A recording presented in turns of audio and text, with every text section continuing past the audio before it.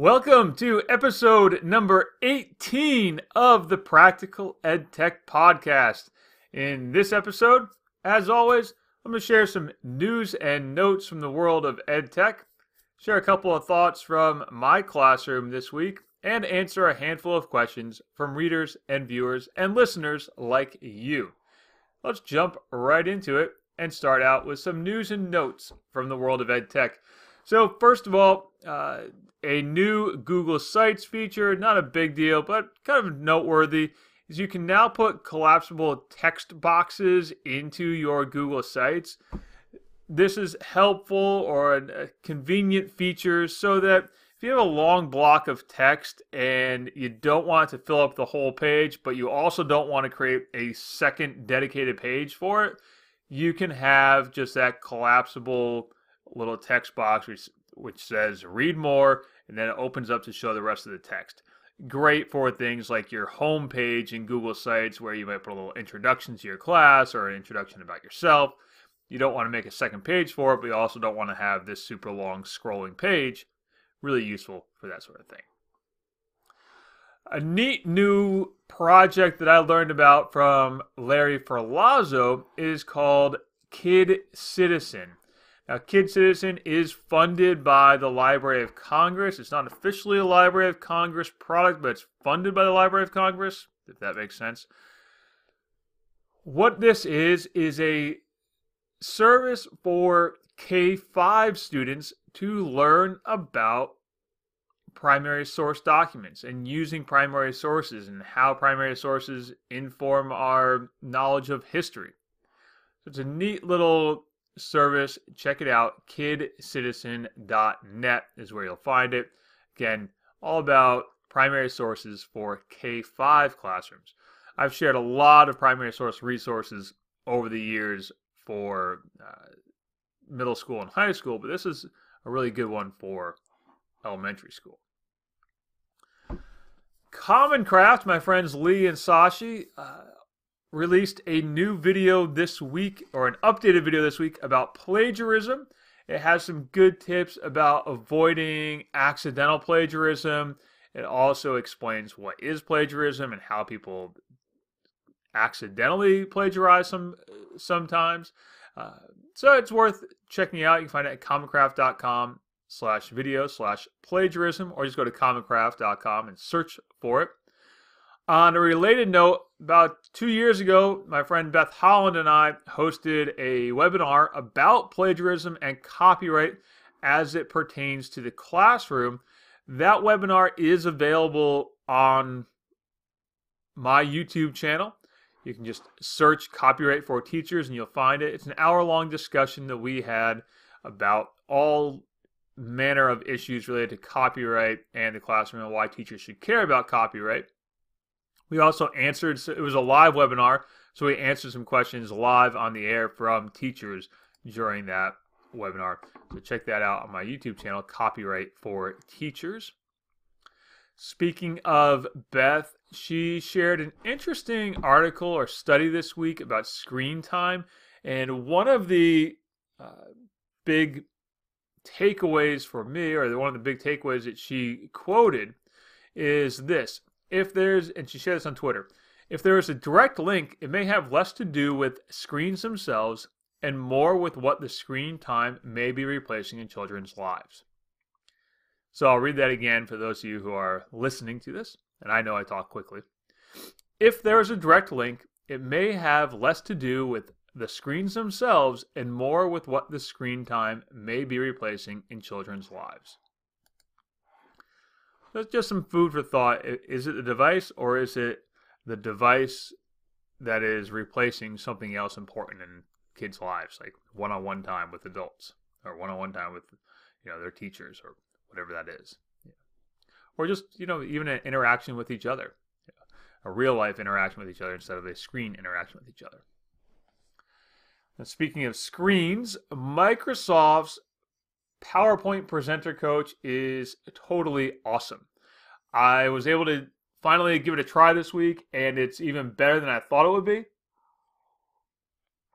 I made a video about how it works, currently is only available in the web browser version of PowerPoint, which is actually kind of a good thing if you're a Chromebook school or you're a G Suite for Education school, and so maybe you don't have a desktop copy of PowerPoint. That's fine, because this only works in the online version of PowerPoint, and anyone can use the online version of PowerPoint. You don't have to have a Microsoft license.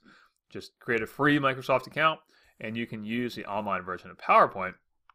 It gives you feedback on things like the speed at which you speak, how fast, or besides how fast you're speaking, or speed at which you're speaking, your pacing. It also, and a really nice feature for students is an originality report, which tells students how much they read off of the slides. So if your students' slides are filled with text and they just read the slides, Presenter Coach will tell them that that's what they're doing. If they don't have any text on the slides, they just have pictures and they just start talking, they're going to have a high originality score. So I really like that feature because it really does tell students how fast they're speaking and tells them if they're reading off the slides or if they're actually just speaking from memory or from their notes. Try that out. It's in the online version of PowerPoint. Anyone can get it. And speaking of presentation tools, Canva has a new set of presentation tools available. I shouldn't say a new set, an updated set of presentation tools available. They've always had slideshow templates. So Canva's always had that. They've now updated it so you can publish your slideshow online. But the really great feature about it is that you can embed your slideshow into your web page and it will automatically optimize for mobile viewing, or automatically optimize for the space that's provided on the web page. And if you're, let's say you're using a WordPress site and you include your Canva presentation, well, most WordPress sites are now mobile optimized so that you can quickly transition from a phone to a desktop, and Canva's presentation will also automatically resize and optimize for that. So try that out. If you're looking for a different type of presentation tool, try it out. As I said in an email to the person from Canva who sent me the email about this, I think it's a really nice option for a slider as an alternative to a time slider or a slider plugin for a website. Canva's slide tool might be a good option there. And last but not least, in my news and notes for the week, not a new thing at all. It's in fact an oldie but a goodie, but I was reminded of it this week when I was browsing through MapsMania. MapsMania is one of my favorite blogs. I was browsing through it and I was reminded of Overlap Maps, which I wrote about years ago, probably 2012, 13, maybe even before that. Overlap Maps will let you quickly compare the size of countries, states, provinces, rivers, and lakes. Just go to overlapmaps.com and you can choose what you want to overlap. So maybe I'm going to overlap one of the states in the U.S. Let me pick the U.S. So I pick the U.S. first. So I pick United States, and then I'll go to the site and I'll pick Alabama. And I'm going to compare it with a Canadian province. So we'll go to Canada and we'll compare Alberta and Alabama. And it will overlap Alabama onto Alberta and show us the relative size of the two. So, neat little tool for students to understand how big or small their state, province, or a body of water is. So now for a few thoughts or reflections from my classroom. It was a busy week at my school. We have a shortage of subs, and so I had to cover a couple of classes for some colleagues who are out. No big deal. but we just don't have enough subs to go around. So that gave me some opportunities to pop into other classes and make some observations. These are not observations about my colleagues. These are observations about students in general and my own students as well. That freshmen need as many small chunks as possible to keep them focused throughout the day or throughout the class period. I already knew that. I was just reminded of it by getting it slapped in my face, it felt like this week. So, yeah, it's a nice little reminder that freshmen need lots of little small things to do. Even if there's one big goal for the day, they need it broken out into lots of small steps along the way. Now, a comment about my own upperclassmen students, particularly my juniors and seniors. We have a big project we're working on. My juniors and seniors have a big project we're working on, trying to get this wheelchair rover programmed and running to interface with webcam input so it can navigate the halls on its own. Huge project. Probably going to take us at least a semester to get done.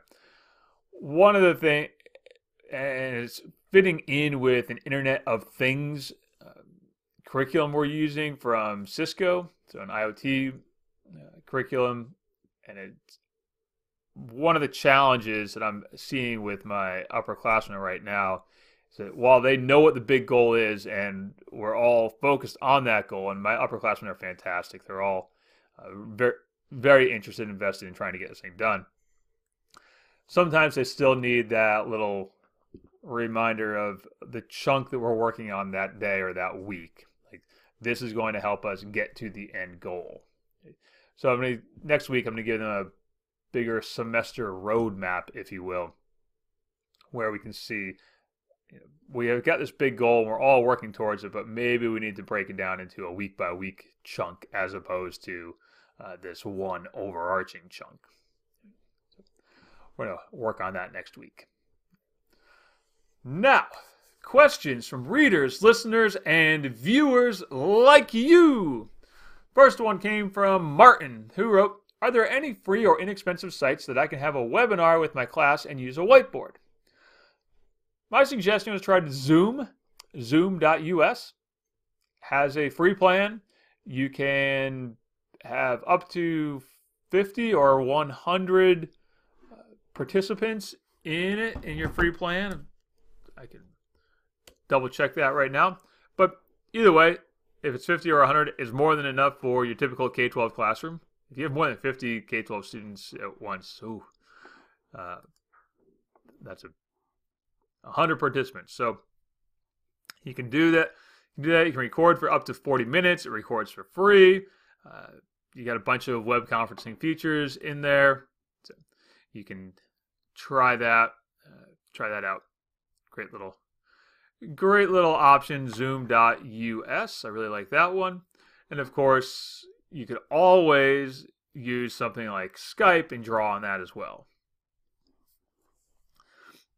A question came from Hershey, who asked, "Really liked your video on Google Drive. Any way one can change the directory view columns, or, for that matter, widen the file column or change the point size of lettering to see more of the file name, or remove columns, owner, and modified? Thank you." So if you go into your Google Drive settings, there is a display density, and you can change the display density in your Google Drive settings.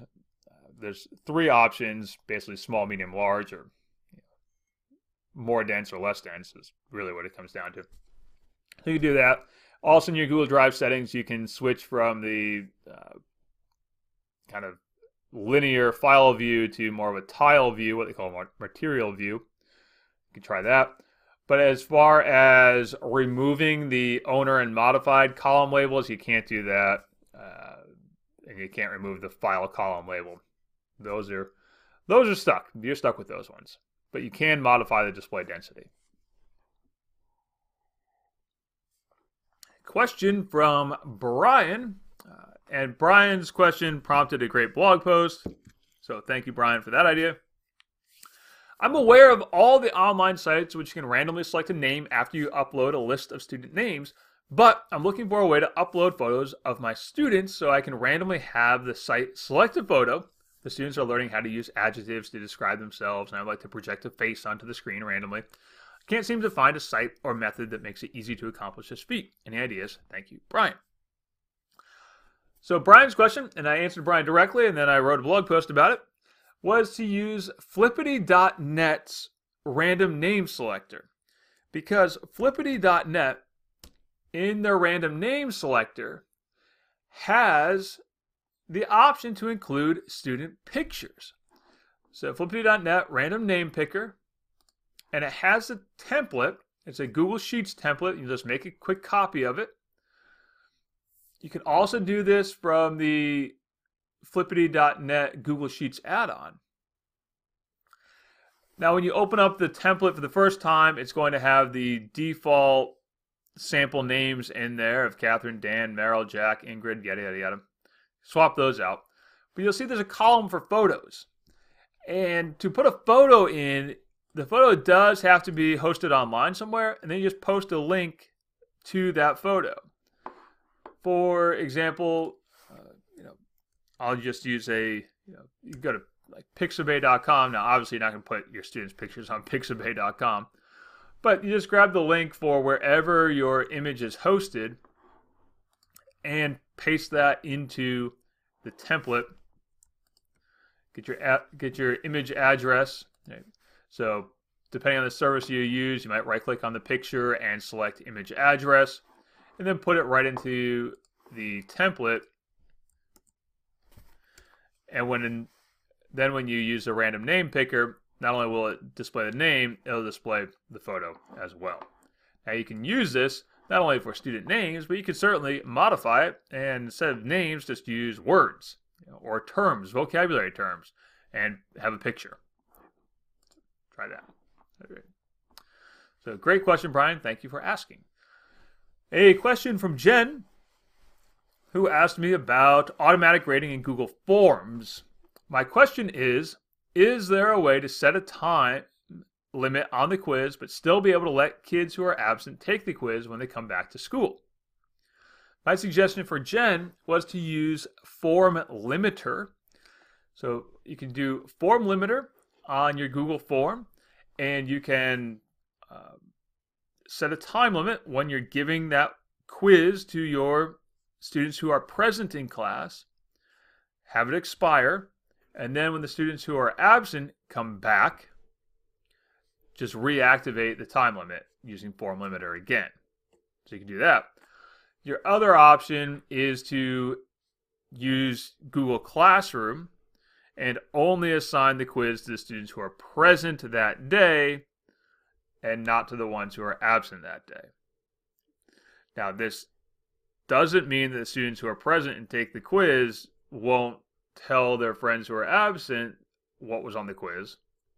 There's no way to prevent that other than maybe shuffling the question order or shuffling the answer options at the end of it. But that's not a problem that's unique to Google Forms. That's just something that's always happened, right? Long before there was Google Forms and I gave a quiz to my first period class, by the time third period came around, if I gave the same quiz to the third period, my first period kids would have told my third period class, hey, he's going to ask you about X, Y, or Z. So that's not a unique to Google Forms problem. That's just a student problem, I guess. And to wrap up today's podcast, the last question that came from Sarah, who asked, our students are about to begin a project creating videos through still images and perhaps some recorded video chunks on their phones. I'd like to have them be able to do voiceovers, but I'm unsure of a good web-based video editor that I can use with ninth graders that ninth graders can navigate and store their information. Do you have any suggestions for me? Sarah, I have two suggestions.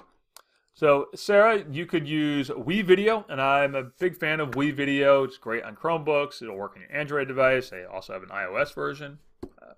Try WeVideo. Or you could try Adobe Spark Video, which you'll find at spark.adobe.com.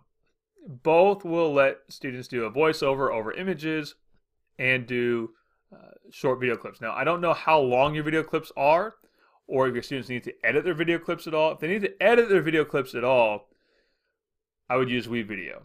If they don't need to edit the video clips and they just want to insert them right into their slideshow style video, Adobe Spark is going to be a little faster, easier, and is free. WeVideo has a free plan, but you're going to bump up against some limitations in the free plan that you might want to overcome by subscribing to their service. Now, I don't get paid by WeVideo to say that. I just like the service.